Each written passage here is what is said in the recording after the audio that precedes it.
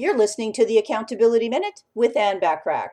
I'd like to share with you 10 guidelines to help you change that old self-sabotaging record on the player that goes around in your head and replace it with a melody you can play for the rest of your life. The first guideline is give yourself unconditional love. You know why? You deserve it.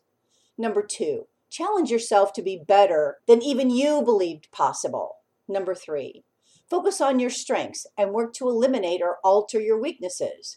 Number 4, believe you can become whoever you want to be. Number 5, acknowledge that nobody has the power to make you feel inferior. Number 6, determine to become a better human being every single day.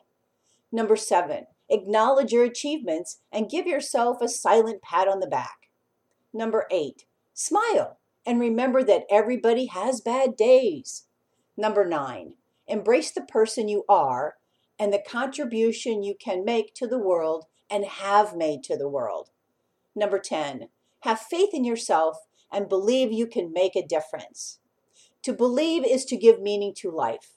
To believe in yourself harnesses all of your strengths, unlocks your potential, and creates a world of endless possibilities for you. Want more from me? Subscribe to my business success tips and resources blog by going to accountabilitycoach.com/blog. I appreciate you listening.